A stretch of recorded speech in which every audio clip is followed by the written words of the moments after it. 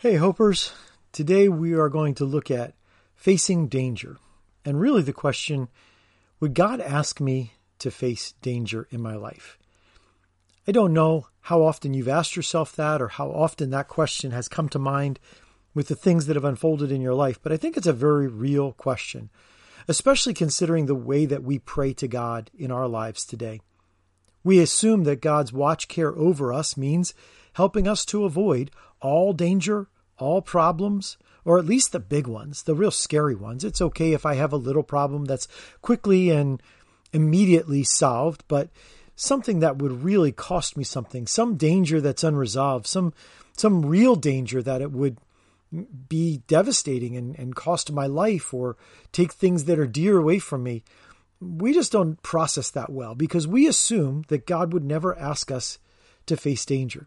And so we pray for safety. It's a large part of our prayers, but I'm telling you, it's much too small of a prayer.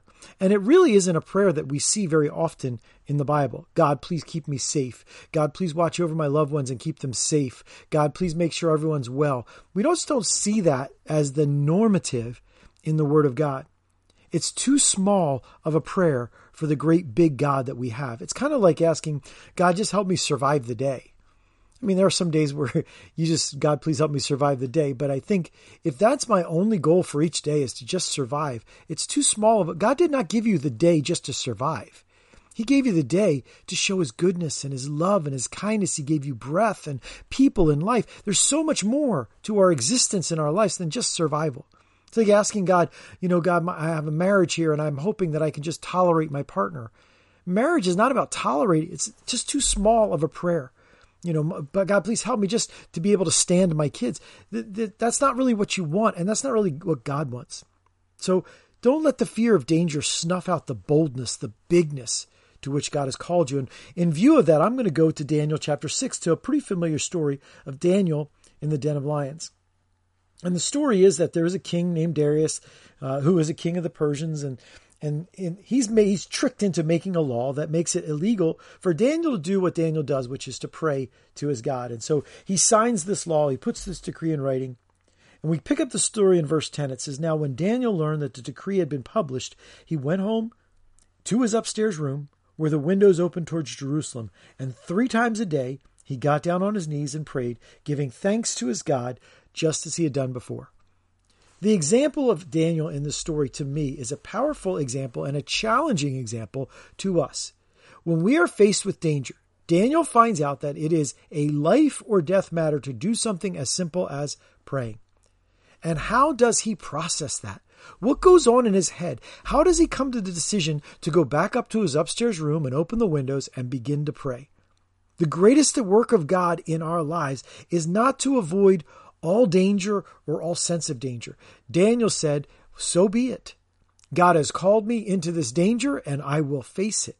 I am not expecting and I am not presuming that God will deliver me physically. I am going to go be faithful in what God asked me to do, regardless of the consequences, even consequences of life and death. Because God is at work in much more than just the physical. God is at work always on the eternal, forever level. And so Daniel goes and prays. And sure enough, he gets in huge trouble. Verse 15, "Then the men went as a group to King Darius and said to him, 'Remember, your majesty, that according to the law of the Medes and the Persians, no decree or edict that the king issues can be changed.' So the king gave the order. They brought Daniel and threw him into the lion's den.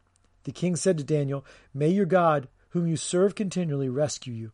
A stone was brought and placed over the mouth of the den, and the king sealed it with his own signet ring and with the rings of his nobles, so that Daniel's situation might not be changed. Then the king returned to his palace, spent the night without eating, without any entertainment being brought to him, and he could not sleep." The king is unsettled, but we don't hear anything about Daniel. You see Daniel getting dragged into this lion's den and sealed inside of it in the dangerous scenario of lions around him all night long. And I wonder what happened in Daniel's head. I've asked this question many times. I've never gotten an answer, and maybe when we get to heaven I can ask Daniel himself. But when did Daniel know that he was going to be safe? At what point in the night did it occur to him that these lions were not going to eat him?